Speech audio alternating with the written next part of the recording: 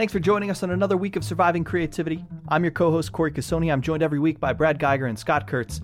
It's the show all about following your dreams, becoming your own boss, and surviving the process. If you're a longtime listener, you know this show is made possible by you. If you like what you hear, head on over to patreon.com/surviving creativity and please consider becoming a patron. And don't forget you can find us on iTunes now as well. Just search Surviving Creativity in iTunes, add us to your queue. You'll get an update every time we've got a new episode. Please give us a rating while you're there. This week, Joss Whedon leaves Twitter. Maybe we all should. We've also got listener questions, all about gardening and whether or not you should quit your day job. We're joined right at the end by Tavis Maiden, creator of Tenko King and Stranger Danger. He's a Toonhound Studios regular. We know you're going to love this episode, so sit back, relax, and enjoy another week of Surviving Creativity.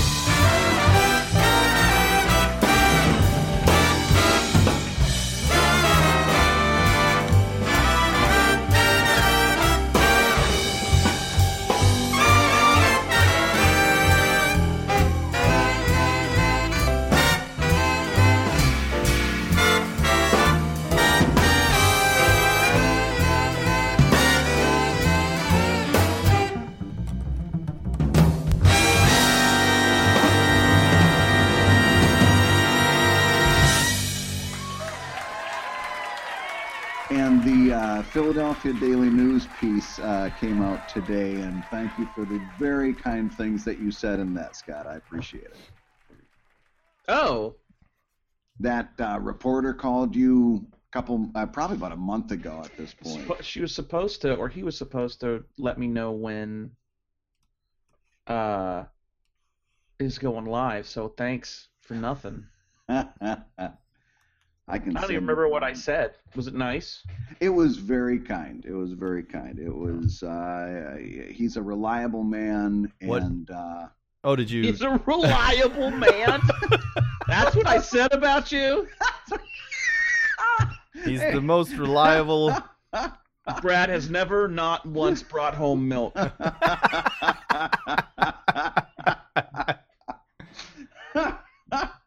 I thought it was a very positive comment. He's a reliable man. That's my way of saying Brad is the only man who has not betrayed me.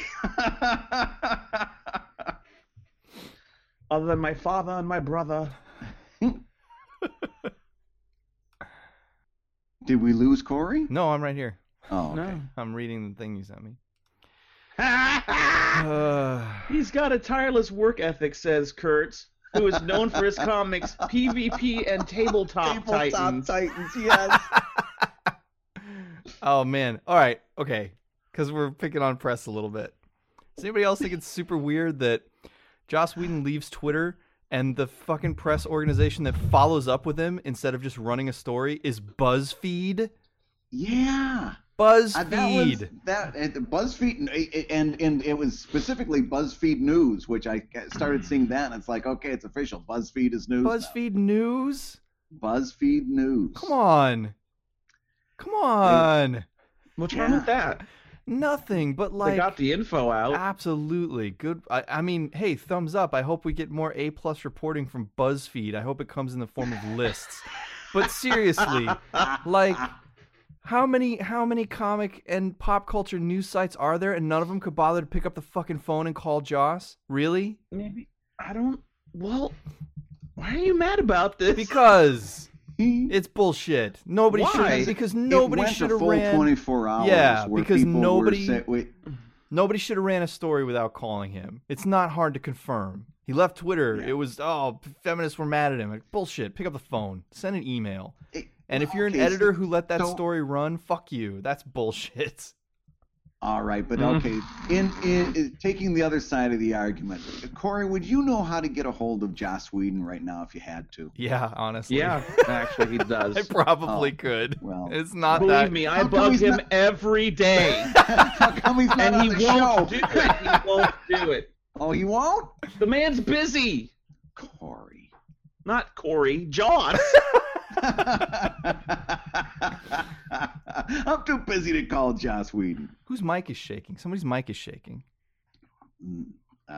I don't know what you're talking about. It's you, Scott. It's you. Scott Kurtz's mic is shaking. What are you doing?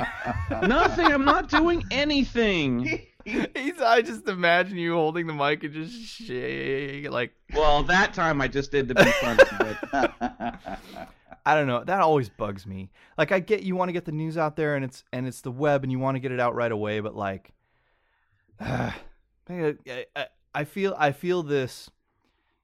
I have a internal strife with news media because on one hand, you want to get it out as quickly as possible, but on the other hand, don't we still need to fact check this stuff? Don't we still need to run sources? And isn't it better to wait 10 hours and run a complete story than to run... But I didn't see any news stories that he left Twitter. I just saw more Twitter that he left Twitter. No, there were a bunch of... No. And the way that they all did it was they all said it's speculation that, or Right. he left Twitter and it's assumed that, and it's like, okay, yeah, you can get away with it by putting in that little thing, right?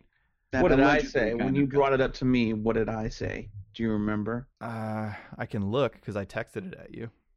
I can tell you exactly what you said. Okay, good. You Hold do on. that. Why? I'm curious because I think I had it right the whole time. I don't know that you cared really. I think you were It just didn't like. make sense to... Well, I think- Lexapro. I was like, yeah, what else? I think Lexipro's you were great, just guys. like you were I just don't kinda care like, about whatever. much these days. I think you said, okay, here, let's see. I said, First you said, what the fuck? And then you said, it's probably for the best, he'll be happier. And that was the end of it. That was your only comment. Well, It's probably for the best, he'll be happier. End There of you go. end of story. That Did should it, you know, that should have been the headline. Joss Whedon leaves Twitter. He'll be probably happier. be happier. But then it's like, it's the probably. We haven't confirmed yet, but he'll probably be happier. We'll Be follow. We'll follow up shortly. Lexapro is like that drug in Serenity where it just made everyone lay down and die. It's you know, the drug Soma is named after the drug Soma from the sci-fi. Really? Yeah. What sci-fi?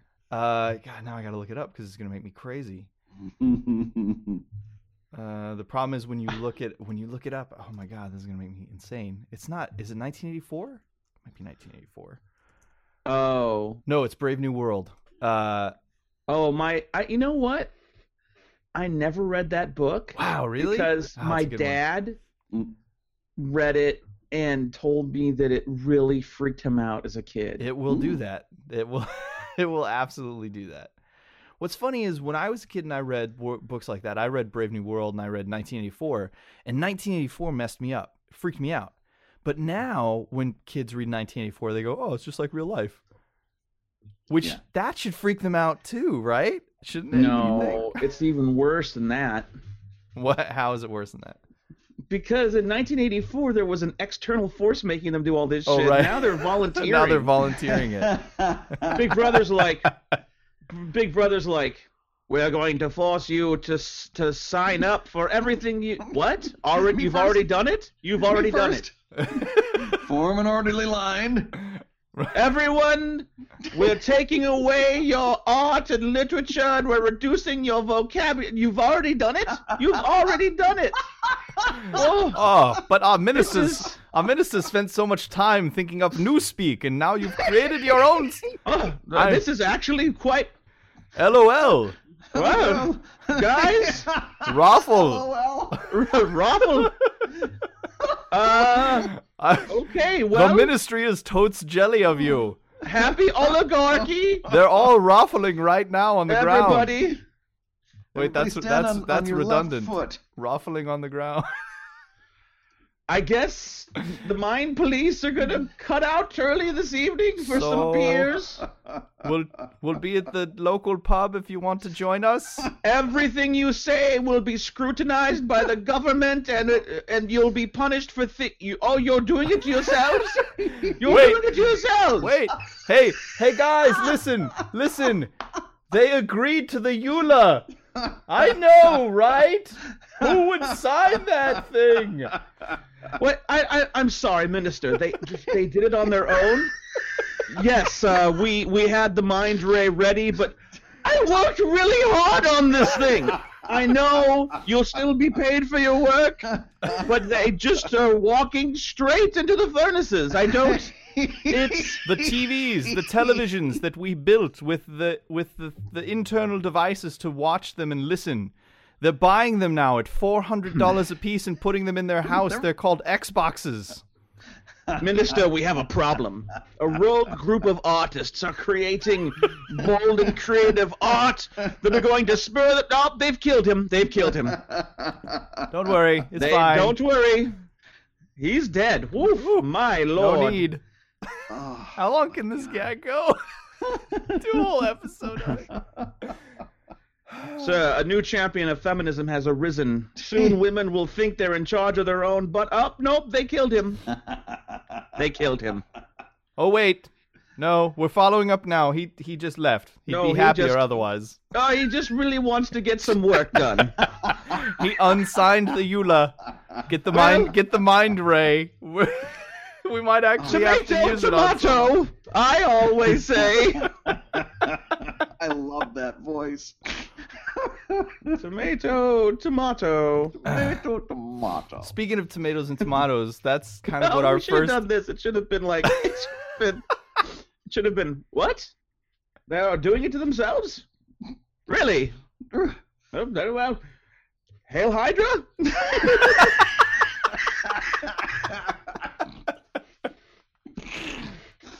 Yeah. Okay. What else we can get them to do? What other Orwellian novels can we get them to? I guess we should read Animal Farm. I don't know what that one's about, but maybe we can get them to do that to themselves. Apparently, if we keep feeding them quality programming on AMC, they'll do whatever we say. Well, hold on now. Do what you want. Just keep those zombie movies coming. I've been watching a lot of AMC shows lately. I didn't realize it until recently. Is that right? Turn, isn't that AMC? Or is that AMC. Turn Halt is and Catch good. Fire, AMC. Halt and Catch Fire, AMC. Better Call Saul. Is that AMC too? Yeah, That's Breaking AMC. Bad was AMC. Mad Men. I think all of my shows except for Flash are coming from AMC right now.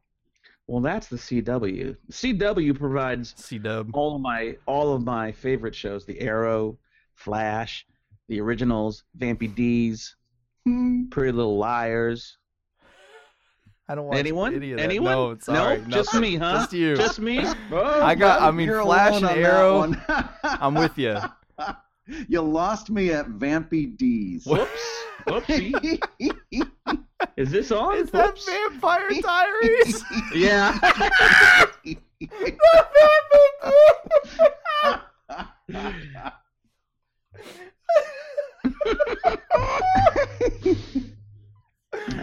Vampy D's. Vampy D's. That's what I call it. It's time. Uh-oh. It's like when my grandmother used to sit down for her stories, you know. Time for my Vampy D's. Hold on, I gotta get my NPR shit together. It's like when Artie Lang said that his old Italian grandfather watched Buffy, and he's like, "Grandpa, do you know what this show's about?" He's like, "Yeah, Jew broad fights Draculas." Jew Broad Fights Draculas is the best. Oh, It's not better than Vampy D's though. Vampy D's. Oh fuck, the Vampy D's, that destroyed me. the Vampy D's. Oh, okay. Very big show today. Fan questions. Yeah, we just wrapped it up. Yeah, oh yeah. We're 16 minutes in. We're getting to the meat of what we're here about in the first place. Super important. No, we got good fan questions, and we hopefully after this we'll get more. So we'll listen, and if you're a patron, you can Vampire Diaries. Oh fuck. Deep breath. Wow. Still. It's still every time it's gonna get me all day. I'm sorry, it'll destroy me all day. But you can if you're a patron, you can You can leave questions under this. If you're not a patron, we'll have an email address that you can mail. In fact, you can just mail it to mail@pvponline.com. That's the fan account for PvP, and we'll get your questions there. Yeah, and put surviving creativity. Yeah, in just the put it in the subject line. line. We'll know. Yeah, we'll know it's for you. But we've got two good ones that I wanted to talk about on this show because I think they're good questions, and one of them relates to gardening. So I'm going to start there because we were just talking thank about. God, finally. No, you know what? It's a good metaphor. It's from Jason Shoemaker, who's one of our patrons, and Hello, Mr. Schumacher. He says gardening has been an important part of my life lately, and often serves as a metaphor for the various achievements and failures of my life. Planting a seed and nurturing it into something amazing. Being self-employed requires a certain amount of strategic hustling, planting, and nurturing. These decisions often take years to deliver results. Can you talk about the decisions you have made, the seeds you have planted, there's the metaphor, whether business or story related, that have either paid off or not? How long did you nurture the project or idea? And he also goes on to say you're always an inspiration and thanks for the great show. I think it's a great metaphor because Scott, you and I have talked about this before, how every idea seems to take a year, bare minimum, right? It's like the gag. We'll come up with an idea and we'll start doing it, and it bare minimum a year, even if it's something. It didn't used to. It's just the way the machine operates now. Mm-hmm. Do you think the machine's broken, maybe? Do we need to change the pieces, or is it just a different apparatus? No, I just think it's a different apparatus for us now. I think it's a more effective machine now. The end result is better. The fruit is bigger. The tomatoes are larger. Yeah, it's hydroponics now, buddy. Well, now that Washington legalized, is that what you're saying? The crop is bigger, man, and the high crop is bigger. Woo! Woo! I am baked, brother. I'm just happy hearing somebody talk about something in terms of slow growth, because what I tend to see over and over again, and particularly in webcomics, is that whole "it's midnight and I'm not famous yet" mentality, where they expect this to happen overnight. You know, I've been doing comics for a month. How come I'm not quitting my day job already? Why do I only have 100 readers? Right, and you know, we've seen this. God, Scott, going back to when we first did the How to Make Webcomics book, we saw people going through all the motions, and we had what we called the 90-day rule. It was like they'd be doing it for 3 months, and when 3 months went by and they hadn't told their boss to go F themselves, we'd get an email saying, you guys are lying to me. And it's like, no, you got to realize this is something that takes a long time to build. Your 10% sidebar was a lie. You knew exactly what I was thinking. That really happened, Corey. Oh, you got to tell that story. Oh, well, at the risk of dredging up old boogeymen. Risk it. We had done a sidebar. It was a sidebar in the How to Make Webcomics book that said that it said, and it wasn't just 10%. If I remember right, the actual quote was like between 1 and 10%. Yeah, but anyway, we called it the 10% rule. That it said you can count on between 1 and 10% of your readers to actually support you by doing something, like buying a book, coming to see you at a comic convention, something like that. Sure. We call it the 10% rule. And we had somebody that had written that we were completely lying about that. Our math was way off. We weren't offering statistical evidence. And it's like, no, you don't understand. This is like a rule of thumb. This is kind of like something to gauge in a very broad way what you might expect, but it in no way is actual math. And this turned up into a huge thing. We went back and forth. Oh, wait, was that a Bengo thing? Yes. I forgot it was Bengo. Whoops. I was wondering whether you wanted to really bring that up. I don't know. Whatever happened to that guy? I disappeared off the face of the earth. This was the guy that he had a webcomic about Soviet cats. Oh God, yes. What was that called? I'm looking it up right now. Oh, was it Corey. Little Niet? Little Niet. I swear to God, that was the name of his comic. And has not updated since 2009, but the website is still there. his content went from producing this comic about Soviet cats because the world needed it, to producing a really terrifying manifesto against the webcomics Illuminati that was like me, Brad, Meredith Gran. And we were all buying our Twitter followers. We couldn't have those Twitter followers without him. You know. And we made our money. He was really funny because he had the same theory as Ted Rall, was that we were all trust fund kids. Yeah. Wow. That's how we made our money. We were lying. There's no way to make the money we were claiming we were making off of, because we're all so rich. Yeah.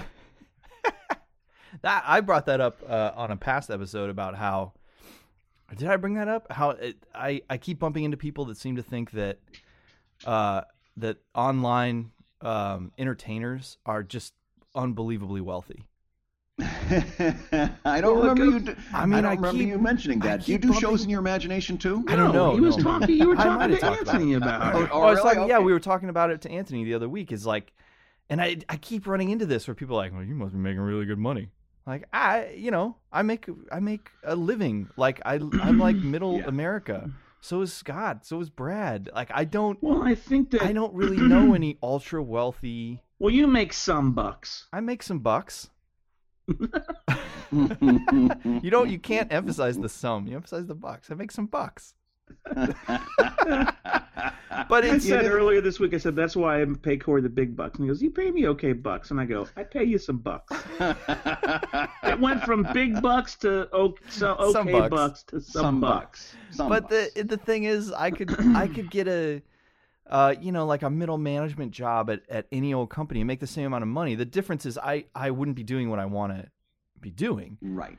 But it's man, there's just this belief, I think, in some people that it's like it's like any old career. You just start and then you get paid, and then if you do it long enough, you get, like crazy rich, and you're just rolling in dough. And I think it's they see it online, and it's you're looking through a microscope at somebody's life. It's like the highlight reel. It's the same thing that poor Natalie and Jack went through. You're either successful and a millionaire, or you're struggling and you're fighting the good fight. You're talking about Natalie and Jack from Pamplemousse. Yeah, they were Jack from Patreon. And Jack from Patreon. However you want to look at it. Well, but Pamplemousse is their online band Pamplemousse is how it came up, and they do these videos online, and it was like they were the scrappy startups for a long time, and then they did a couple of commercials for Honda. Oh, it was Honda, right? Or Hyundai? Hyundai, yeah. They did a couple commercials for Hyundai, and all of a sudden people were like, "No, sell out rich motherfuckers." And it's like there's no in between, and they weren't. They paid the bills for a couple years. Good work. You know what I mean? For a couple years. Good luck with 1 year. I know, right? Yeah. I don't know. I'm always flabbergasted by it. But at least let my opponents believe that I have big, broad shoulders, is what my friend always says. Oh, that's a good one. I know he borrowed it from somewhere, but he wrote this thing about me. It said, upon discovering that he had left the hanger in his coat, said, "Leave it. At least let my opponents believe I have broad shoulders." I like that. That's good. Yeah, I don't know what it's from. It might just be from Rob. It just might be that. Maybe. And this whole time I've been accusing him of theft. Anyway, let's move on. Well, back to Jason Shoemaker's question about planting seeds, business or story related. I think for me, the one that I think is really cool is what Scott has been doing with Table Titans, because that took easily a year to get started, and then 2 years to build, and now we're starting to get to a really good place. But I mean, it's been almost a 4-year process, right? Yeah, definitely. I mean, because it started the day that we went to brunch with Rohack. Yeah, George Rohack, and you and I and George. And you're like, "What do you want to do?" I just hired Corey, and he's like, "All right, what do you want to do?" And I'm like, "I want to double my income." And both of them were like, "Give us something hard to do." And I was like, shut the fuck up. That is hard. I can't do it. I've been trying. They're like, no. And George is like, Scott, you're Scott Kurtz. You draw PvP. And I go, yeah, that and a cup of coffee will get you 5 cents. I got that quote wrong, so don't edit that in post. But they're like, your problem isn't that you don't have the potential to make more money. The problem is you don't have the bandwidth. But you have the bandwidth now. Corey's your bandwidth. So what do you want to do? And it's always the question that Corey always asks me, and the answer is always, I never thought past don't die trying to be a cartoonist. Right, yeah. And pay next month's bills and just keep up and don't let it go away. Yeah, just don't lose what I've built, which I've almost done several times. So, and Corey's like, well, we don't have to worry about that anymore. Let's think bigger. And it's like, well, I've never thought bigger than that. Okay, well, second comic, and so yeah, I think that the investment and the seeds we've planted on Table Titans have been immense. And what's really funny is that the real secret there, the real seeds that were planted that were allowed to grow, was that when Corey came on board, he's like, all right, I need to make sure we're on the same page because I didn't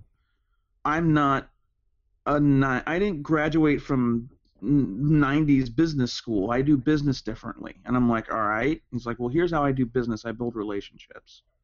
Mm-hmm. And those pay off more than an upfront, amazing, payday for some project we're going to get. They'll pay off dividends for years, and they'll end up paying off more. And that's just how I do business. And I'm like, I like doing business that way too. And I remember one time that we were at a dinner, and I was really upset about something, and my brother turned to me and said, I said to my brother, why don't you defend me? And he goes, well, Rob Pareda was there. And I'm like, so? And he's like, he's with Namco, and you're developing a relationship with him. And I'm like, Rob would have fought him with me. Rob's got my back, bro. He's like, nope, there's too many people in the room. You're developing relationships. That's what's important. So, and now that it's been, 4 years later, you really can see he was right. I mean, and that's what's really funny is that the people come around, they'll be like, well, so, how much is Wizards paying you to make Table Titans? And I go, oh, nothing. And they go, well, how much are they paying you, dude? How much are they paying me directly to make Table Titans? Yeah, man, how much? Is it a lot? They're not paying me anything. I'm not a licensor of D&D. Come on. What are they really paying you? Well, how do you make any money? Same way I make money off all my art. Yeah, but what are they? What? Yeah, they still don't believe us. Yeah, they still don't get it. They're paying me. They could never pay me more than I'm making on my own.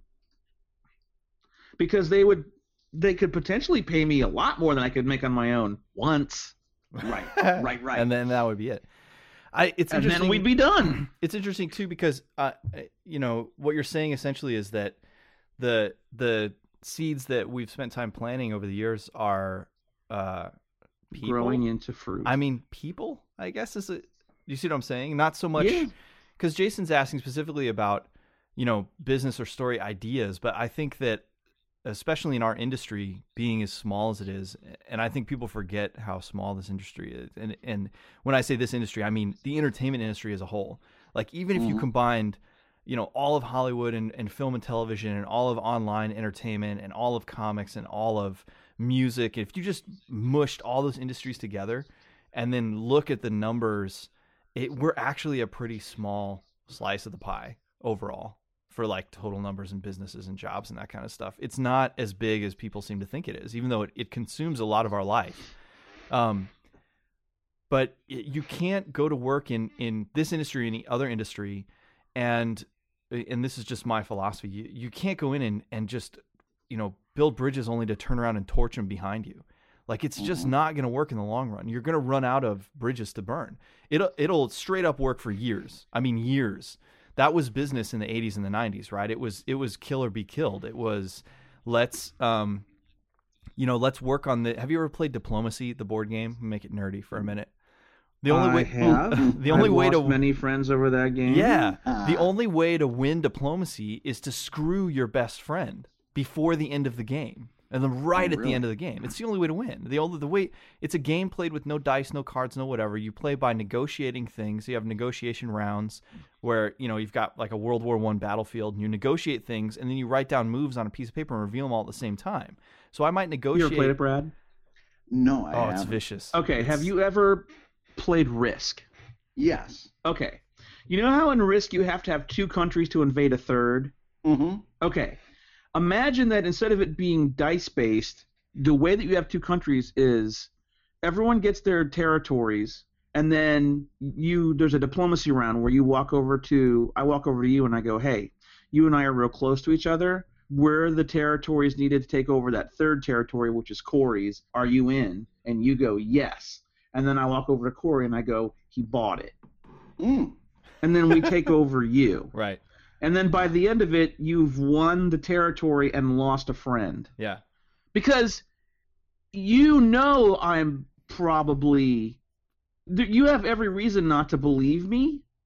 So... But you have to work together to win the game. You can't... Right. No one person Right. can win the game alone. So I'm going to do everything I can to convince you that I'm not lying to you, which means I'm pulling out, like, hey, man, remember that time your wife got sick? Like... And then at the end you're like, you brought up the time Caroline got sick. I'm like, look, dude, needed the Falcons. Sorry, And But so it gets really fucking shitty. But that was Bad. business. Yeah, that was business for a long time. And I think that a lot of companies and individuals still do business that way. You need someone until you don't need them, and that's how you do it. But I think that it's more relevant and it's more important to lose some of the smaller battles in order to win the war. That's just me. And you know what? Maybe we'll never be because the way of thinking used to be like you screw everybody you can until you have enough money that then you would technically be the one getting screwed, and by then you're so battle hardened you can see it coming, right? And then you get to be good and you get to be a philanthropist and you get to do nice. That was literally the idea. It was to like step on the bloody corpses of your business partners until you have enough money that it doesn't matter anymore. And oh my, hey man, ask anyone with an MBA. Like that was the way it worked.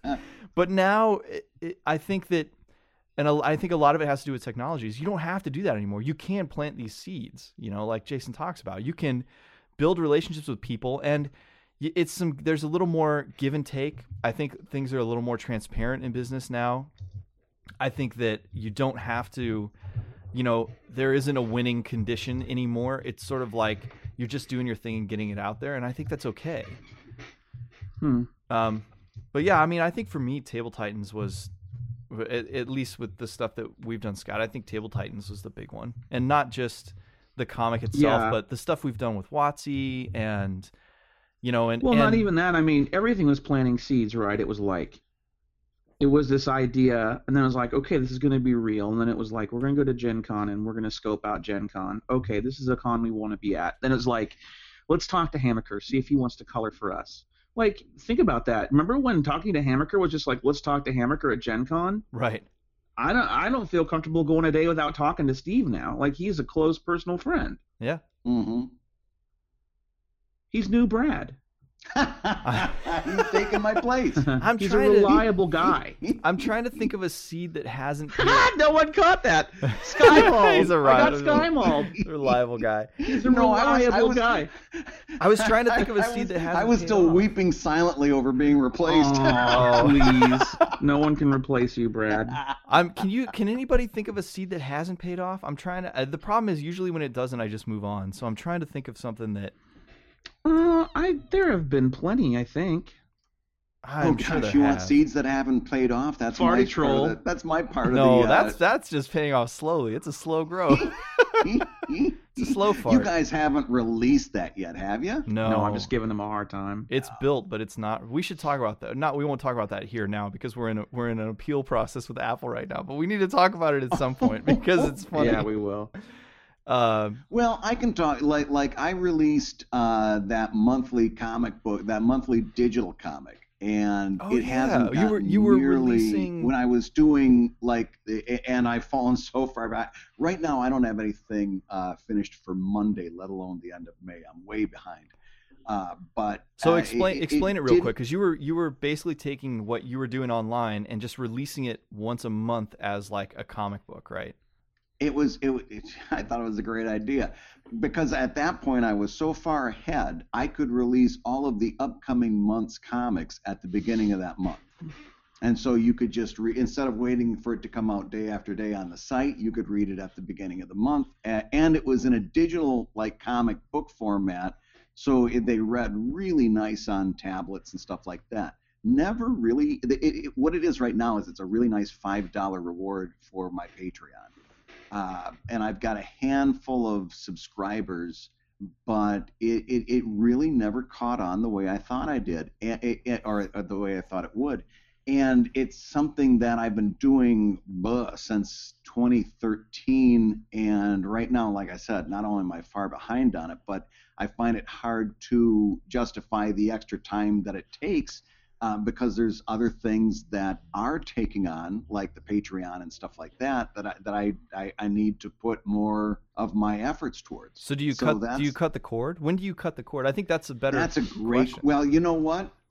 Right now, probably at the end of May, for the online for the subscribers outside of Patreon, because right now just to offer a subscription is costing me more for the service that I do it through that I'm making in subscribers. So at some point I just gotta make a purely mathematical decision and say, this was a good idea. It's still gonna be a Patreon thing. I still want to get to the point where I'm a month out like I used to be. But this idea, and they're perfectly fine for putting out on like Drive-Thru Comics and Comixology and all that stuff, but the idea of having them subscribe through the site just never took on the way I wanted it to. But you have to try that stuff. To anybody listening, like you have to. It didn't cost me a thing to try it. Yeah, time, energy. It was a good thing. You gotta try the stuff, and I don't know. For me, I usually give stuff a year, sometimes 2 years. Mm-hmm. Like if I don't see upward momentum on something that we're doing, that doesn't mean financial return always. It just means, it never means financial return. Yeah, you know what? That's the funny thing. It almost never means financial return, right? You can't always judge stuff by whether or not it's making you money. I mean, sometimes you don't have a choice, right? It's like sometimes it's like you said, Brad, this service is now costing me more than doing the thing. Right. And at that point it's detrimental, which is different. But like you have to view stuff in terms of whether it's pushing your ideas forward and whether you have, sort of a lift to what you're doing out of the seed that you've planted. But yeah, at some point you just gotta stop. At some point there's things you're doing where you just gotta say, no, it's not worth my time or energy. Well, yeah, because the more like I said, the more I'm putting behind this thing, and compiling it and getting it done and distributed to all the places it needs to go, usually takes like an entire day. Once I'm ready to put that together, by the time I do everything I need to do, I've spent an entire day on it. And it's just getting to the point that there's so many other things I should be doing that it's pretty soon, just from a logistic standpoint, I won't be able to justify it anymore. Yeah. Well, your time is more valuable than anything you could ever make doing those things. Yeah, you get to that. That's the first thing I really found out when I left my day job and started doing this 100%, is that my time was my greatest resource, and choosing how I spent my time was the most difficult decisions I had to make. Well, Mr. Geiger, you have provided us with an excellent. I know I did. How about quitting your day job? Jason, thank you for writing in. Again, if you have questions for us, we'll start doing one of these episodes maybe once a month or every other month. If you're a patron, just go ahead and post your question after this episode. If you're not, you can email us at mail@pvponline.com. Just put Surviving Creativity in the subject line. Let us know what your question is. So, Brad, you were talking about quitting your day job, and it happens that our next question is from a listener who is asking about that. It's from Beth Morell. Hi, Beth. Mm-hmm. We know Beth. We met Beth in Seattle. Yeah. She says, I adore your podcast. Thank you, Beth. We adore us, too. She wants to thank us for providing audio for so many creatives who are getting work done and to be inspired by. She says the conversation in one recent episode about working from home versus a studio and time management and being intentional with one's time was really interesting, but I was wondering if there's any advice for those of us who still require a day job to pay the bills. I finished grad school this past year while working on various comic and illustration freelance jobs. I have to hold down a 40-hour-a-week job in order to pay rent, food, student loans, etc. This leaves me with only 3 to 4 hours a night to do anything: artwork, laundry, what little social life I have left, and weekend days. This also unfortunately limits the jobs I can take, which feels wrong when I'm trying to give any experience and exposure I can find.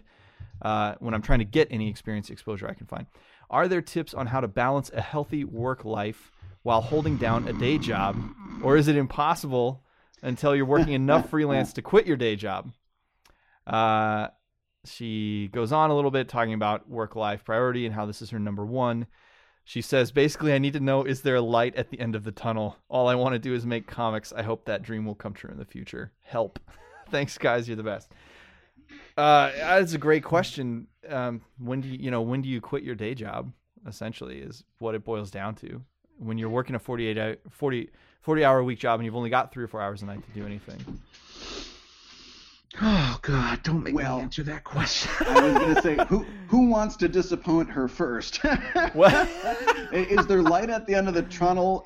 Yes. To borrow the old joke, the answer is yes, but in many cases, it's an oncoming train. Here's the thing. Number one, speaking as somebody that has gone through this more recently than Scott. Number one, if the question is when do you quit your day job, I really suggest having 6 months of spending money before you even attempt that. Everything that's built up, so you can pay all your bills for 6 months, right? Just in case everything goes down, you just need that money as a backup. Number two, so here was my experience. And I reflect on this a lot. I remember being in the Daily News newsroom saying, if only I could just get out of this place, I'd have so much time that I could do all these other things. Well, and give some context too, Brad. You were working at a news desk at the Daily News, right? I was a graphic artist, yeah. And you have been doing your comic for how long before you left? This was 2012, so I had been doing a daily comic, in some cases 6 days a week, and then more recently 5 days a week for 13 years. So you've been doing your comic for 13 years while holding your day job. And you just left your day job just a couple years ago, right? And really under threat of losing my job. Right, because the newspapers are going away. Yeah, the company said we're going to take the guy or the man or the woman with the lowest seniority in each department, and they're going to get laid off. And even though this was 2012, even though I had joined the company in 1998, I was the man with the least seniority. So it was like, yeah, you get this buyout, or you can take your chances with unemployment, and I took the buyout.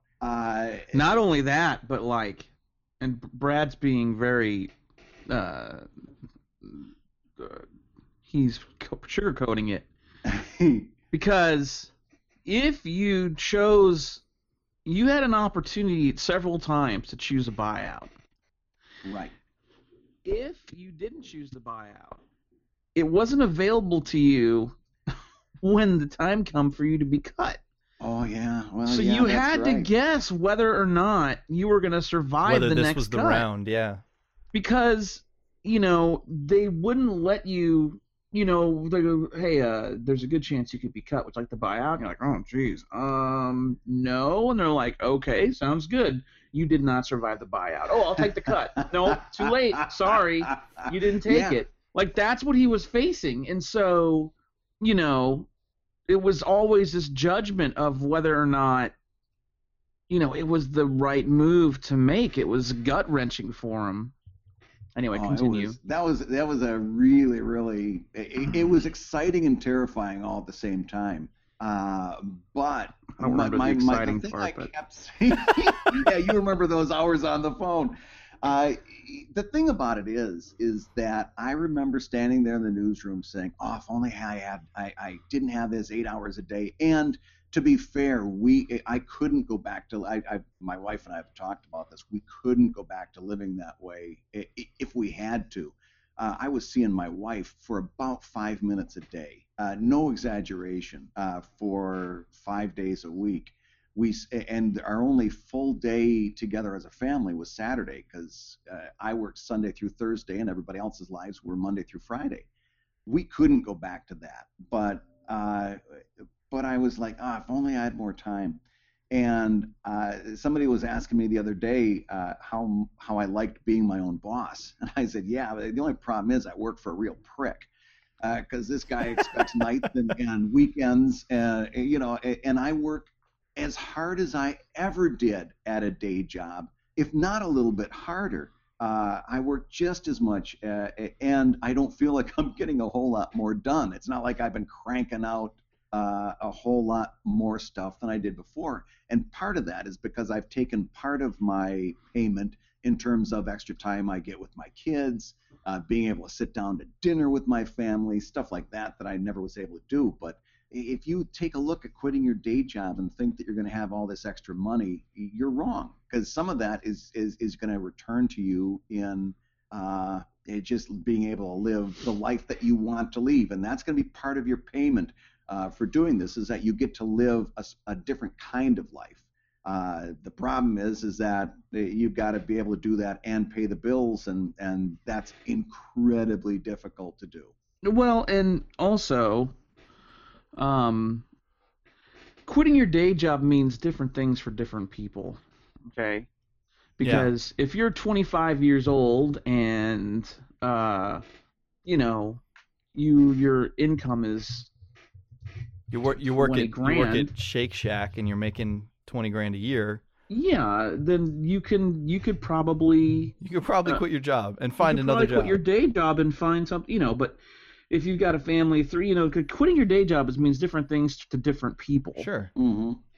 But look, basically, the best piece of advice I ever got was from Brian Sunter over at Penny Arcade, and it really is the long and the short of it, is that in the end, you can always work harder than the other guy or gal. And so, there's really no other way to say it, and it kind of sucks. But, you don't get a social life. Yeah. And you don't get to see your wife, and you don't get to, because you have to make a living, and you have to be a cartoonist. Those are the have-tos, right? Mm-hmm. Like, you have to see your husband, you have to spend time with your loved one, and you have to pay the bills. So the day job has to happen, and you have to spend time with your significant other. And that has to happen. And you have to work on this, otherwise you'll go nuts. So everything else is temporary. And, I think also when you're younger, this is the catch-22. When you're younger, you don't realize that you're going to have plenty of time to have a social life later. Mm-hmm. And a much better one than you can have at 25. Because better interactions. 25-year-olds are fucking assholes. They're not fully formed people, and you're not going to enjoy hanging out with them as much as you're going to enjoy. 25-year-old you is hanging out with a bunch of 25-year-old douches, is what Scott is trying to say. Yeah, you're going to, when you become 40-year-old you is going to 30, even 35. Yeah. Your friends are going to be better. Yeah, your friends at 35 are going to be so much better. Save your social time for that. Bust your ass now. Yeah, let them get arrested for possession while you're working on your graphic novel. And Scott, you had so Brad was in a day job and had to make the decision to go, and Scott, you had to make the decision because your wife was basically going to leave you if you did. That's not true. Well, but you hit a point where your cartooning was making you more money than your day job, and you still didn't want to go. Well, but because I had a friend explain to me how my comic was making money. Right, and then you freaked out. Yeah, my comic was making money because I started making comics during the .com boom, when there were a lot of networks out there paying people just for the right to say your traffic was their traffic. Right. So like the big thing back then was that no one wanted ownership of your property. Jesus, that was the last thing they wanted. Mm-hmm. They wanted the right to report your traffic as theirs, because that's what won football games. Not stepping off sides like a bunch of pansies. So, so there was no risk of all the, there was really no risk of selling your stuff away unless you were Penny Arcade. They found the one guy. There was tons of money coming in. I got a check for $10,000 one month. And there was no advertising running on my website because I had a guaranteed contract for $3 CPM guaranteed. And I called Gary and I said, I don't understand how this works. Like, we went to E3. I went to E3 and there was a guy running a group of websites called Caster's Realm, and it was like there was like Ultima Online Caster's Realm, EverQuest Caster's Realm. It was like this was the news sites for all the hot MMOs at the time. Right. And we all meet up at E3 because we were all part of this network. I'm like, isn't this great? I'm making $30,000 a month, and I'm like, wait a minute, you're making $30,000 and I'm making 10, and this guy's making 15. That's just 3 people. Where's all this money coming from? And they're like, who gives a shit? Cash the check, yeah. I'm drinking Patron out of a goblet tonight. So my friend Gary's like, it's venture capital money. They raised millions of dollars and now they're just paying it out. How do they make money? Well, they don't yet. Well, what's their plan? Their plan is to raise more money, and if they can't, then it all ends. And I'm like, oh God! And he's like, well, you'll be fine. I'm like, how will I be fine? He goes, because you make something people want. They'll always come to your website. You'll always be able to find a way. You're just gonna have to hustle. But the guy that does the website about EverQuest news, he doesn't have anything. It's smoke and mirrors. Mm-hmm. Yeah, he's just paying himself as much as he can right now until he goes away. And Gary said if you were smart, what you would do now is call every webcomic person you know and get them on a network and give them a $1.50 CPM and make as much money as you can right now. So call everyone at KeenSpot, and just give them a guaranteed. I mean, you can tell them, like, look, what's your traffic? Okay, well, I'll guarantee you $1,000 a month. And he goes, you could be making $30,000-$40,000 a month. And I'm like, I can't do it. He's like, I'll help you. And I'm like, no, you don't understand. I can't do that because they're going to think they've made it. I'll have like 25 cartoonists making anywhere from $500 to $3,000 a month, and they'll all go nuts. They'll buy cars. They'll quit jobs. You know what I mean? Like, and then when it does go tits up, what does that mean, by the way? I say that a lot. Tits up is a pretty awesome thing, and why is it a bad thing? I'm going to look up the etymology of it. You keep If talking. Angie goes tits up, it's going to be a great night. How was last night? Angie went tits up. I'm sorry. Why? Because I went mouth down, and it was fucking awesome. Holy shit. If things go tits down...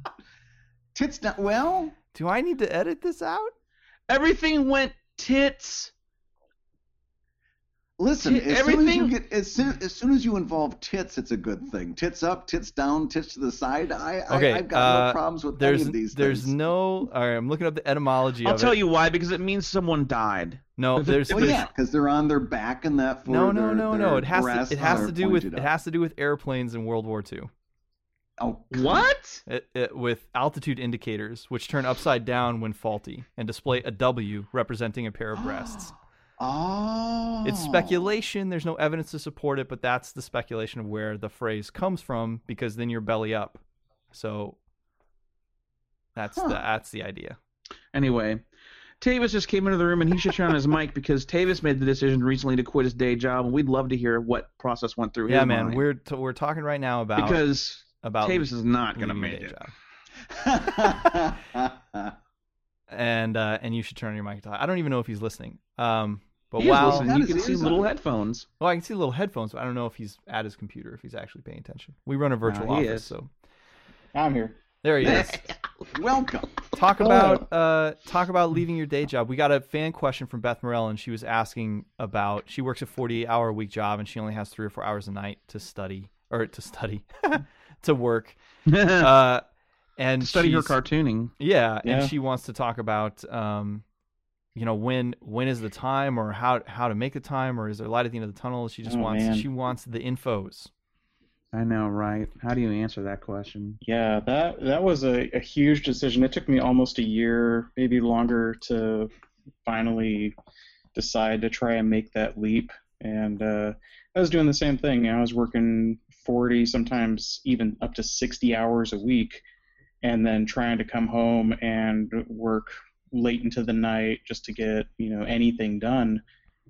For me, it really came down to like a quality of life thing. I was barely seeing my kids. I was spending all my time working. I felt like I was a neglectful father, and so I came to the decision, like, it's now or never. I don't want to be 50 or 60 and wake up and never have tried it.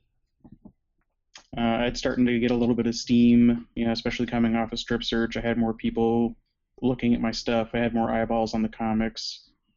I had a good support system, and it just felt like the time, And she talks a little bit, she asks a little bit too about freelance work and paying the bills. And it seems to me, and correct me if I'm wrong, Tavis, that probably the majority of your income comes from, not from the comics that you're doing, Tenko King and Stranger Danger, but from freelance gigs, right? Yeah, absolutely. Yeah, work for hire. The comics I'm doing actually, the freelance work I'm doing gets in the way of doing the comics, because I have to take on so much freelance work that sometimes, I'm still putting in those late hours to get the comics done. But in terms of being a day job, I'm much, much happier doing the freelance work. It's been incredible. Like, I was super depressed the first 3 months after I quit my job. Just trying to figure things out, trying to get traction, get the ball rolling. Finding jobs was super hard. But once I started doing one project, that led into another project, building a reputation and a name as a freelancer, somebody who's reliable, it became, something more of like a job, and not just like, oh shit, I quit my job and I'm going to put my family out on the street. Mm-hmm. Well, yeah, and that's the other thing. I mean, you did the same thing that I did. You made this leap with kids. Were your kids school age at this point or not? Yeah, my son was in school, but my daughter's in daycare. And that's something now where, kind of balancing that budget of how much kids cost, Oh, well, yeah, tell me about it. Yeah. Yeah, we might have had that conversation in Seattle where I'm like, oh my God, and then we decided to put our kids in private school, and it's like, if you took that away, what I do in comics would be really impressive, but when you add that on, it's like sometimes we're barely keeping up. Yeah. It's time for our weekly segment. Tell Brad to leave Philadelphia. You gotta get out of there, Brad. This has been Convince Brad to leave Philadelphia. I'm telling you, sometimes it's easier than others. Sometimes I'm ready to just pack right up. And that's a whole nother conversation. But trying to do this when you've got kids is really daunting. But the other thing I want to talk about is that you just, Tavis, sprung on something that I want to see if I'm the only one that deals with it. When I go to bed before midnight, and mind you, I'm up at 6 o'clock to get the kids ready for school. Yeah, so same when here. I go to bed before midnight, I feel like a complete failure because all I see on Twitter is people who are pulling all-nighters, they're brewing their second pot of coffee, they're up until 2 o'clock in the morning working on the poster comic at 2 when they just finish it. Do you find yourself anybody, and this goes out to everybody, do you find yourself comparing yourself to what you perceive as other people's work ethics? that seems to be just Herculean. Yeah. You know what you guys need are some radical feminists to run you off Twitter. But you don't. The thing is, Brad, none of those people are tweeting. Fucking SkyMauled a second time during this episode. I'm not even. We talked about it already. I'm not even gonna go there. But you could at least courtesy laugh. No, you're not even getting a heh out of me. No, you know what, Brad? Though, like the only time I go on Twitter is when I'm David's already actively moved on. avoiding working. Right. Yeah. Like if I'm, if I'm working on something, I'm just like, oh God, I really don't want to be doing this right now. I know, I'll go on Twitter. I wonder about that. It's like when I'm really busy, I'm too busy to tweet, and I see all these people talking about how they're working, and it's like, how can you do this? Yeah, you're not working. They're You're not on actually Twitter. working. You also never see those people tweeting about when they're not working. But you do see this a lot. Oh my God, guys. Working on something that I wish I could share with you. Oh my God, you're going to flip out. I actually don't mind those tweets. I just think do that's that. excitement. I do. Yeah, it but too. you're working on stuff. Good point. So, I guess I'm gonna have to talk about my past because I'm the only person that at 22 dove in headfirst and didn't do the day job. Yeah. And How did you manage that? I was just broke all the time. It wasn't complicated. When okay, I left college. Let's see, I was 22, I guess, when I finished my BA in theater. Mhm. In theater, mind you. So my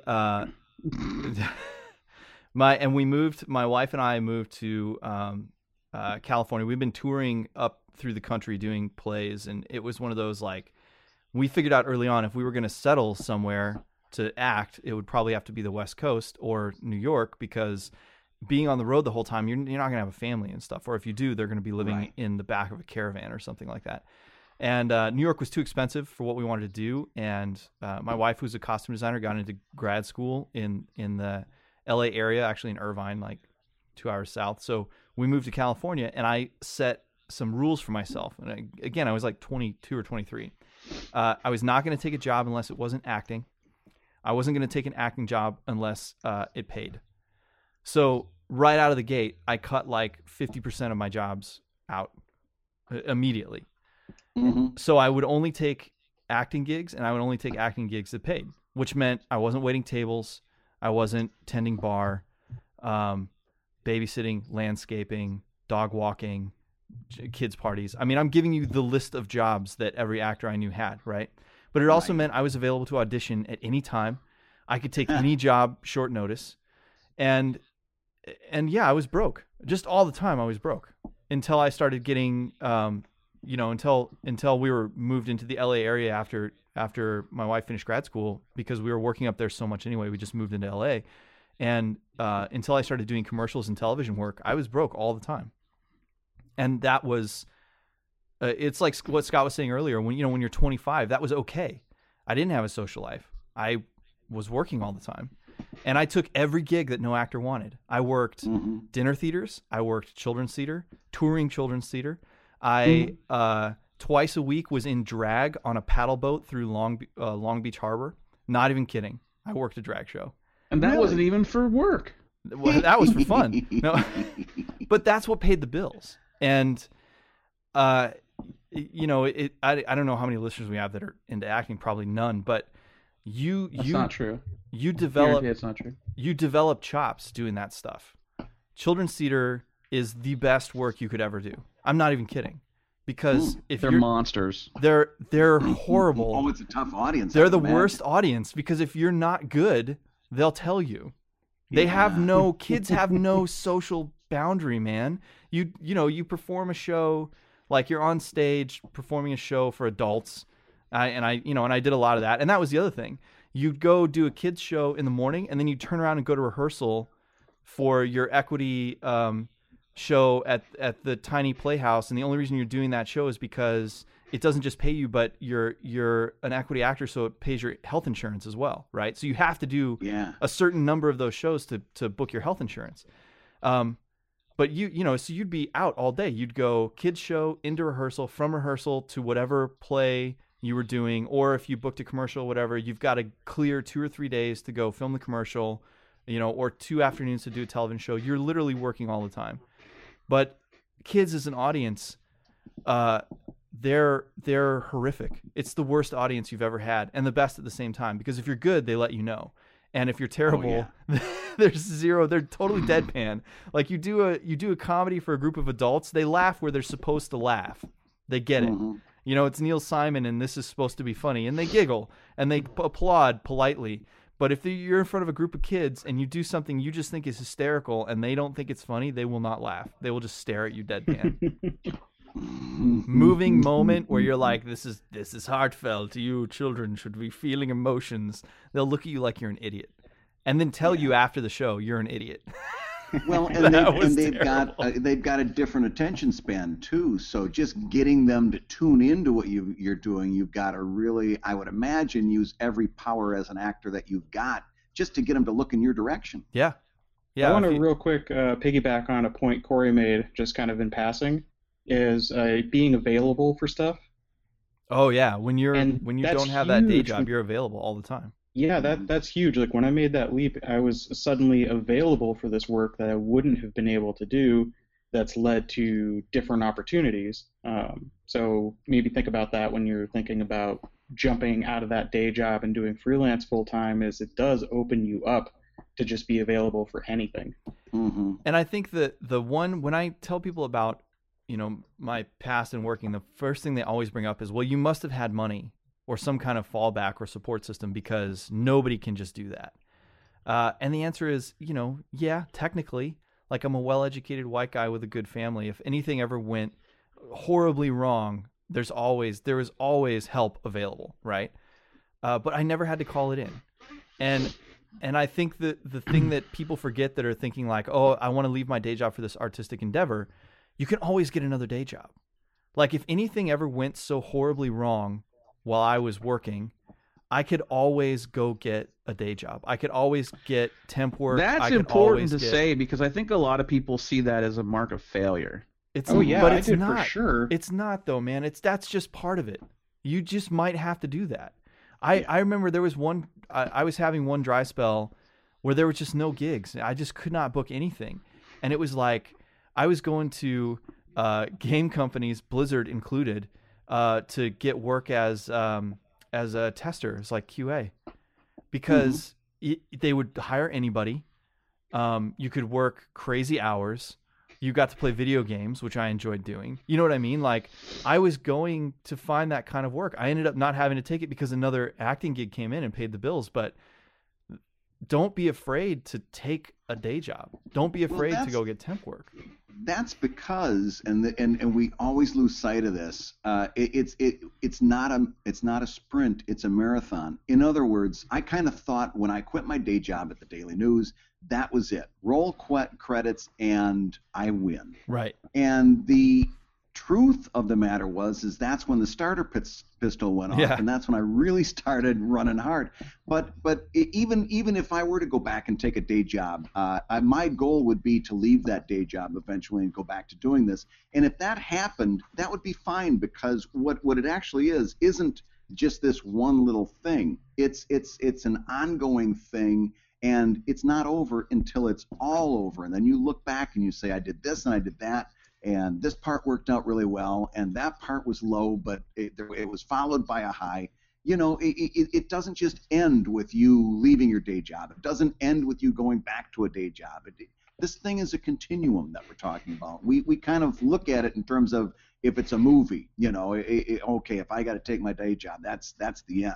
Well, no, that's just another part of the middle. Well, I think the other big advice that people don't talk about a lot is don't be afraid to change. I mean, I got my degree in theater, in performance and acting. I spent 15 years as a professional actor. That was where my income came from. That's what I did. And at some point, through a weird set of coincidences and just things happening, I ended up in comics. And then from there, I ended up in video games. And then from there, I ended up working for Scott. It's like there's no set It's a path. downward spiral. Just a constant downward spiral. No, but it's like you can't. I think a lot of people set out and they go, and I see the thing I see with cartoonists a lot with people who draw is they think that they're going to be like a comic artist, and then they end up as like an illustrator. And what I mean by that is like they think that they're going to do sequential work, they're going to do comics, right? And then they end up being like a storyboard artist for a kid's show, or they end up being an illustrator who does the cover of novels or something like that. And that's fine. And it's not like they're upset or whatever, but they set out to do one thing, and then through life, they end up being really good at doing this totally different thing that they never would have expected to be doing. Oh, yeah. But I think that's important to note is people can't forget that it's very rare that you're someone like Scott, who at a very young age goes, I'm going to be a cartoonist, and is a cartoonist. I don't think that happens to a lot of people. Yeah. That's why I didn't want Lexi to win Strip Search. Really? Why? Because she's a better because designer I and know illustrator? I think just as someone 20 years her senior, with someone who has a little bit more of ability to maybe look down the road, it's like, you're an illustrator. Like, you love this. And I know you have a comic in you for sure. But you're an illustrator. Like, you're an illustrator. Doesn't mean you can't do both. No, you can't. That doesn't mean you can't do both. But I think it was pretty obvious early on where she was going to excel. Right. And where she was going to head. And it's like, there are people in the competition that are cartoonists. And they are dying to be a cartoonist. Mm-hmm. And I would rather they get the opportunity. And it sounds terrible, but it's just like, Lexi, you're going to be fine. You're going to have the huge career. Yeah. That's actually a really interesting point. And forgive me if this is a unnecessary tangent, because I know, let's assume that we've got a good number of people listening to the show that are in their 20s, that are kind of starting out, so like the letter writer today, like Beth, who's kind of like, okay, I'm trying to get there. You've got a 20-something starting out creative in front of you. Could be a cartoonist, could be whatever. But let's say, for the sake, since we're all cartoonists here, or Corey, you can direct yours towards an actor. You've got one piece of advice that you know that if you can give them this one piece of advice, it's going to stick with them. What's the one shot that you take that you need to stick with this 20-something person? The one piece of advice you give? What's your one piece of advice specifically for a 20-something starting out? Wait until you're 30. He's not wrong. Don't try for too much too soon. Is that a good way to paraphrase that? I don't know. I felt like I knew more of who I was as a 30-year-old. Well, you're not saying wait to do it until you're 30. You're saying wait to look at the results until you're 30. No, I'm saying wait until you're 30 to do it. Really? Yeah. And it might be harder. You might have more going on in your life, but I feel like you will know yourself better. I feel like you'll have those trials and tribulations under your belt of having worked a full-time job and worked as hard as you can doing this and making it a career, and you'll really see where your passion's at. Mm-hmm. That's a good point. You find out where your passion is. I mean, what's the one thing we always say about Tavis, Corey? Not to reveal too much, but every time we talk about, no, there's no joke. Because I mean, we would, when Strip Search was happening, and everyone that watches the show was like, well, what do you think? This person gonna blah blah blah blah. Every time I came to Tavis, like, Tavis gonna be fine. He's an adult. Yeah, he's a grown up. He's a grown up. He's gonna be a cartoonist. He's a grown up. He knows who he is. He's gonna be a cartoonist. He's taking advantage of the show, but he knows exactly what he's going to do. Maybe it's age and experience. Maybe that's it was that's obvious what it is. That he had that you. Anyway, it was obvious you were a grown up, and maybe it's because you have kids, and you've done all that. But like that's really invaluable. I mean, I always say every time someone tells me, "Oh, I couldn't be a cartoonist. I can't draw a straight line." I always say, well, no one can draw a straight line. That's why we have rulers. And they're like, well, I can't draw. And I'll say, well, neither can Scott Adams. Yeah. cartooning is more about observation than it is about drawing. And they go, I never thought about it that way. And I'm like, yeah, well, it's true. That's the truth. So, I mean, that's why the college experience, if you can get it, is as important for the social aspects as the education, because you can observe a lot about people. It's your first time as a pupa to go out into the universe. Yes. And I would tell people all the time, go to parties. Like, they're like, oh, I never go to parties. I'm like, no, go to parties. Now, don't get drunk, but sit in the back and watch the drunk people. Yeah. And take notes. And like, experience observe life. Yeah, exactly. That's so interesting. That's an old, like, actor trick. Is it? Most of the best actors that I know actually spend a lot of time watching other people. They tend to be you gotta watch. They tend to be quiet and reserved, and they spend a lot of time analyzing others. Yeah, definitely. Super important for a cartoonist. Yeah, I never thought about that. I see it in cartooning a lot because, like Natalie Nurgat is always posting online. Oh my gosh. She told me if I come to Portland, she'll teach me how to do that. It's amazing. You should look her up on Twitter. She just sits and draws. She sits in a location, just draws everyone that walks by. It's amazing. Anyway, I don't disagree with Tavis. There's plenty of time. And yeah, look, we could all get hit by a truck tomorrow, but that's going to stop everyone dead in their tracks. Like no matter what they're doing.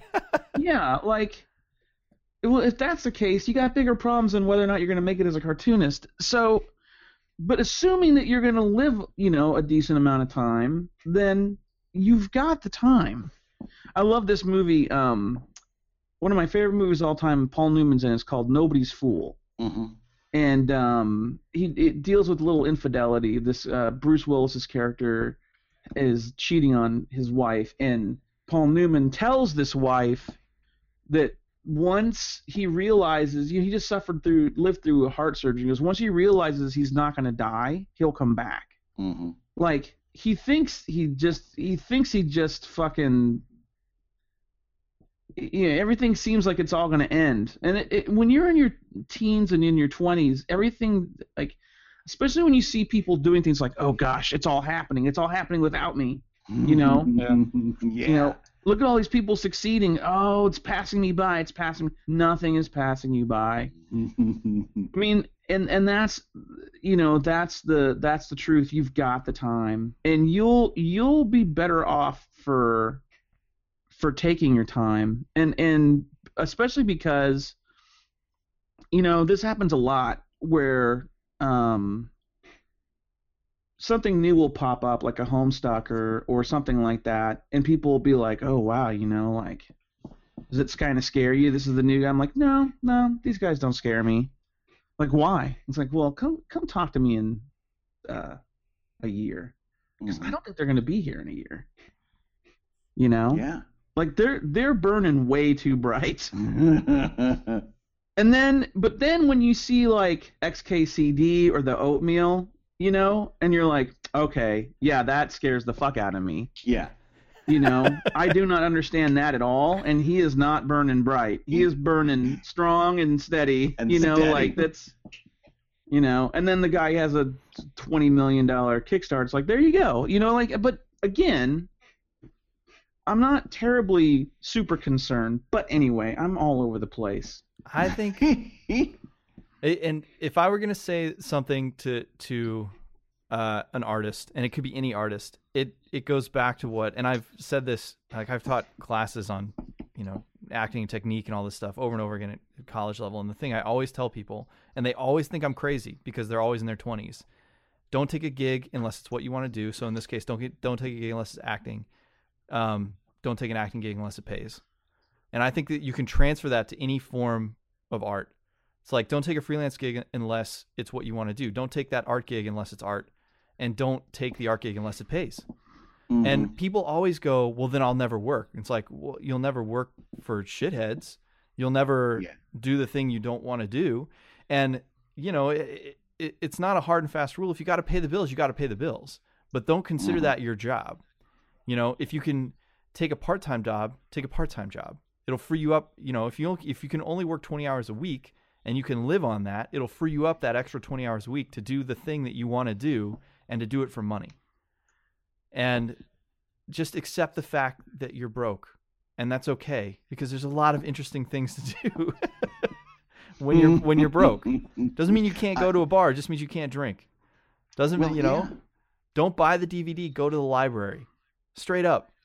It sounds so stupid, but like, or find a form of entertainment that is not super expensive. But if you do those two things, if you take the gig, if you only take the gigs and you only take the gigs that pay, that's probably going to eat up the time that would be your free time, and you won't be worried about what you're going to be doing to entertain yourself. But that's just me, and I am actually going to disagree with you and wait till 30. I'm going to say do it right away, because those 10 years between your 20s and your 30s, you're going to be learning what to do, so that by the time you hit 30, you can do it right. Yeah.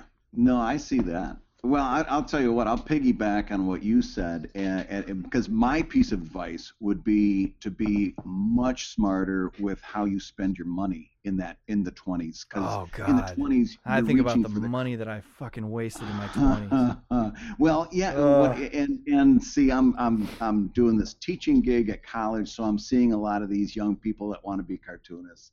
And the first impulse is to reach for the credit card, and there's a lot of cargo cult mentality. And I talk to a lot of young people who say the following: I'm going to do this comic. I've got a table at XYZ comic convention. I've got a table. Now I just got to figure out what to make so that I can sell it there.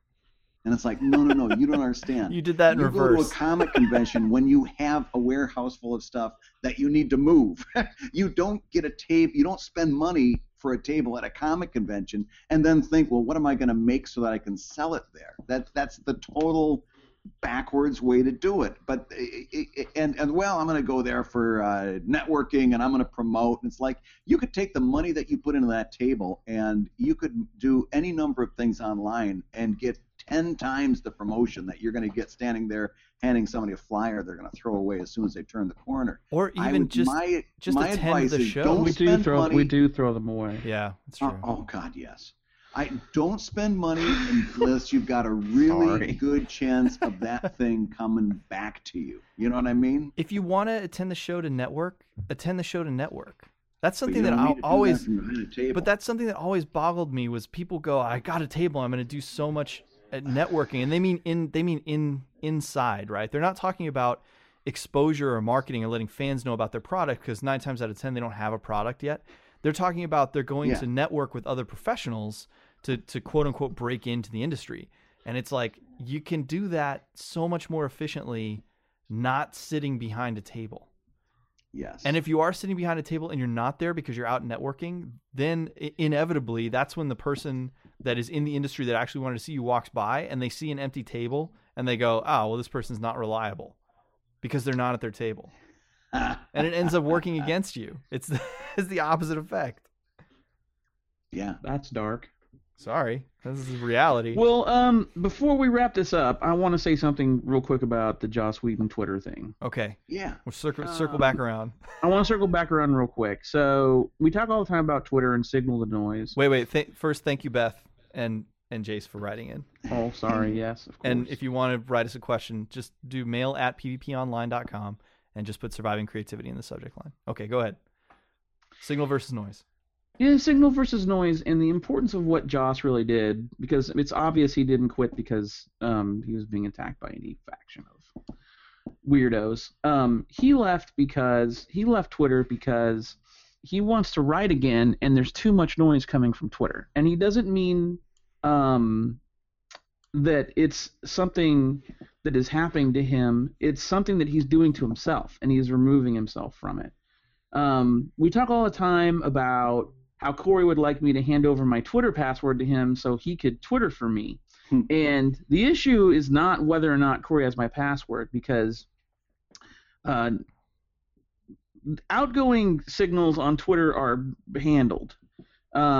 It's me reading that's the issue. It's the amount of time I spend wasting reading Twitter and Facebook and all social media. And as much as we complain about how all of this social media is a terrible noise that's prohibiting the real signal of real media news, I don't think we talk enough about how it also reduces the signal internally, and how much of your creativity and just time, but mostly your creativity is affected by it.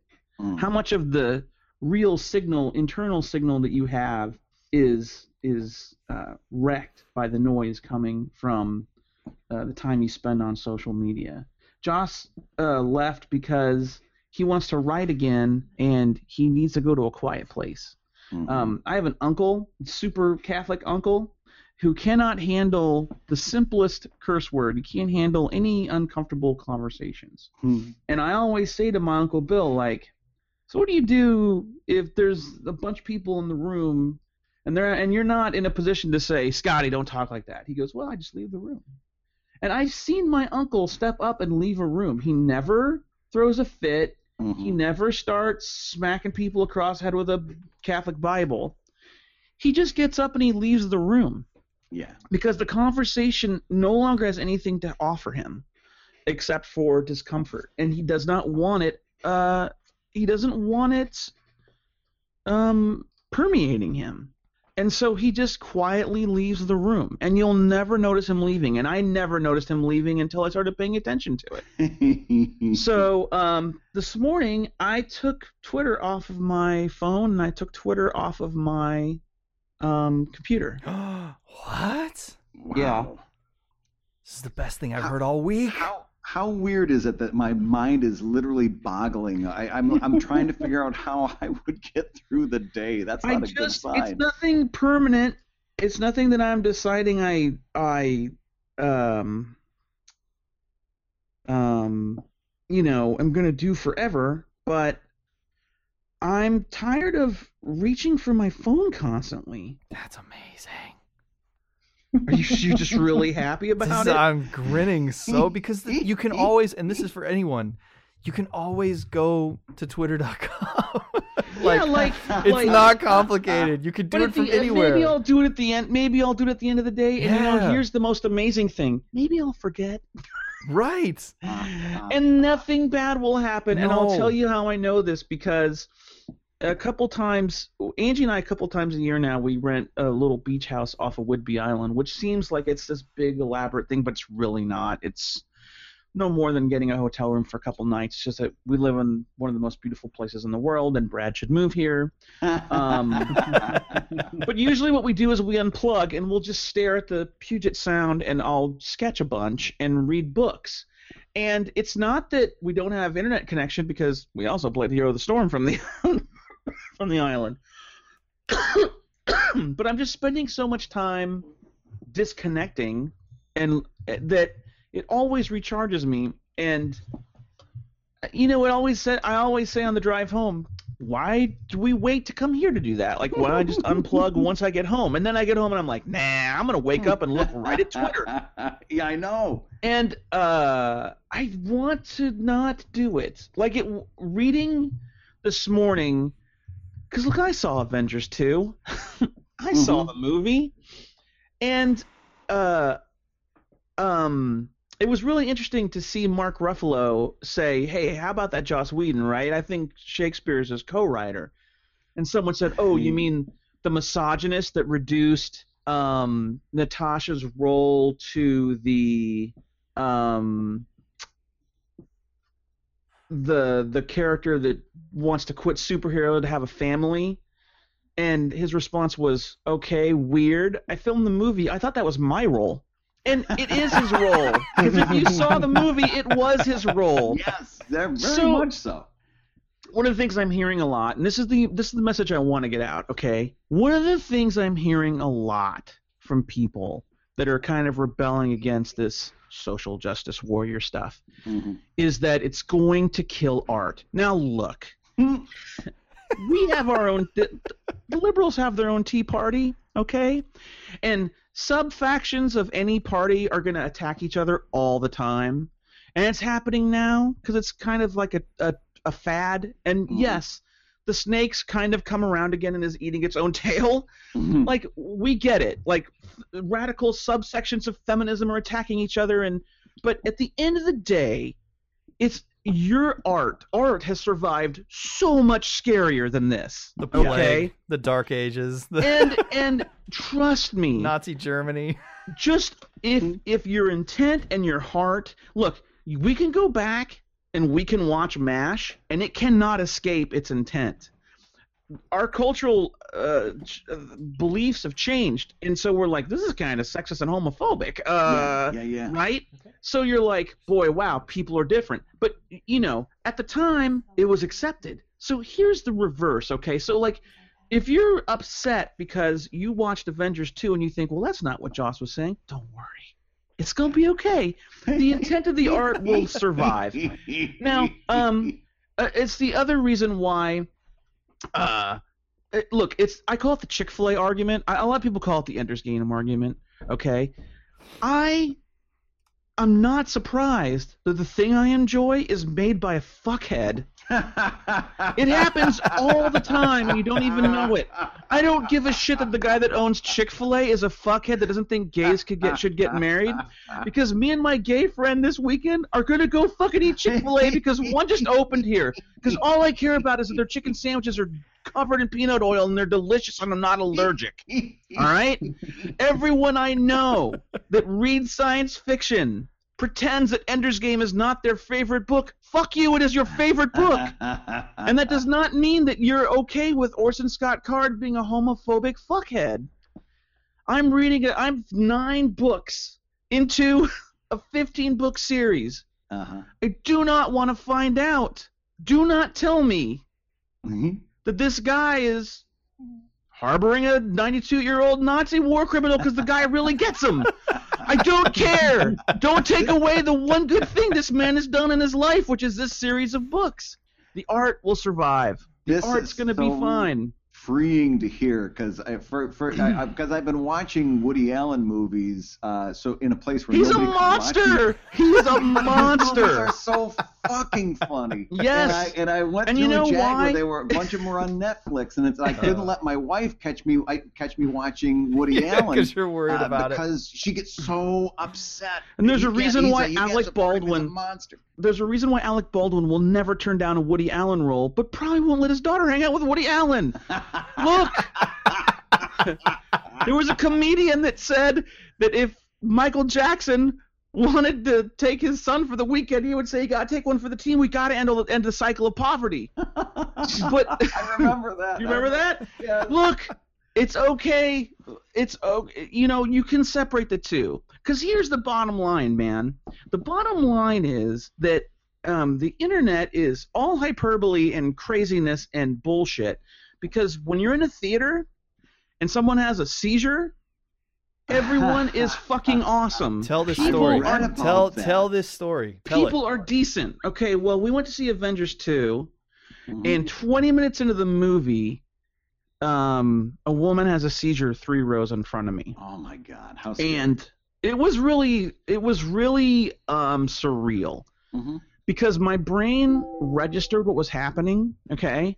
Because first you heard, ooh, and then we look towards the noise and you see a hand outstretched, clearly in a spasm. It's all curled up in a spasm. Contorted, yeah. Yeah.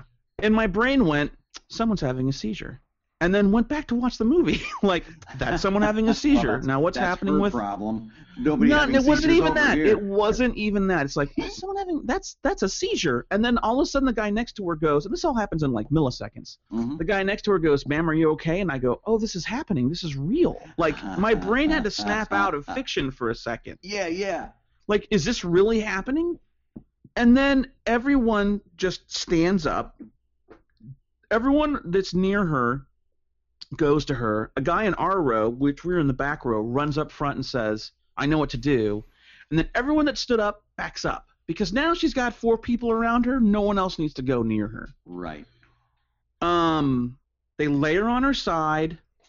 A lady a row in front of us goes, "Is she having a seizure?" And a woman I guess clearly they had a history of seizures in their family, because she goes, I think she's having a seizure. So one of the women runs over, looks, and immediately comes back and sits down and says, they're doing everything right.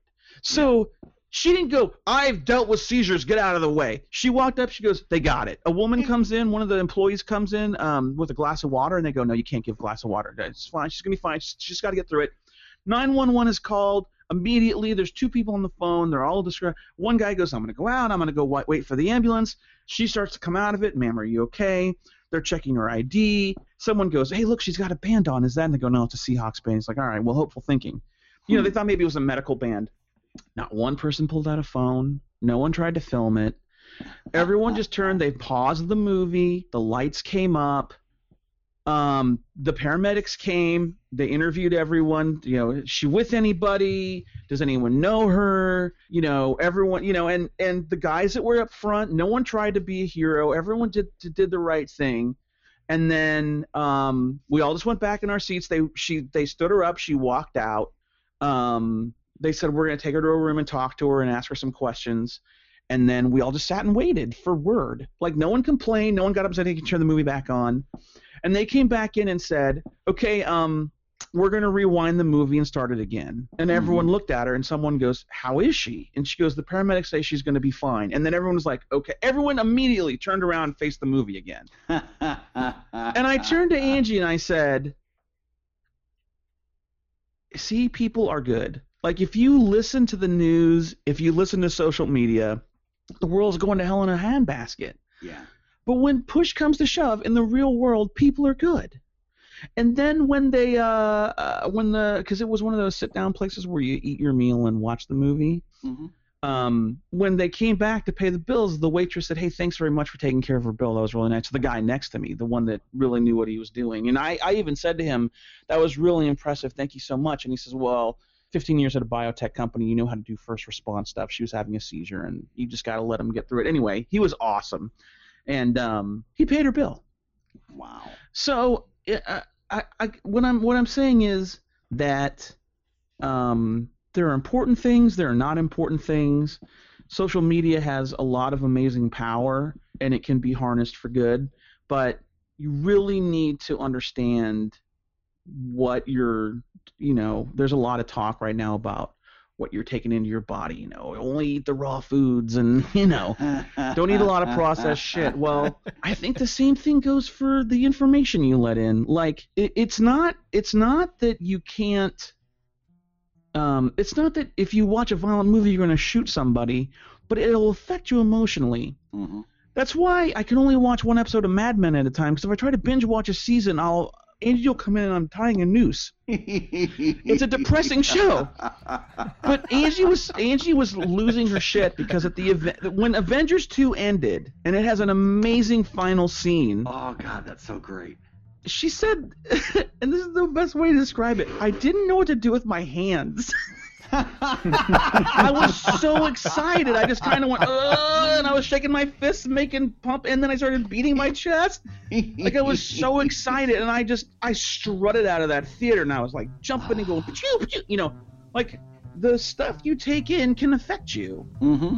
It doesn't mean it's not going to mind control you, but when we saw Days of Thunder, we drove home super fast, and my friend was behind me, and we were trying to cold trickle each other home. Like, I was trying to... That happened. You leave a James Bond movie, and you just start squinting and looking at everyone like you're a badass. Right. And you hear that little that guitar riff in the background for the next 3 days. Bing, ding, ding, ding, ding, ding, ding. All I'm suggesting is if you ever catch yourself going, why in the fuck do I feel so depressed today? It's Twitter. You spend too much time on Twitter.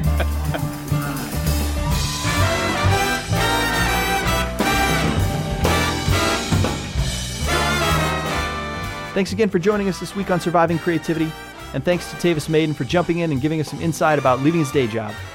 We'll be taking user questions again.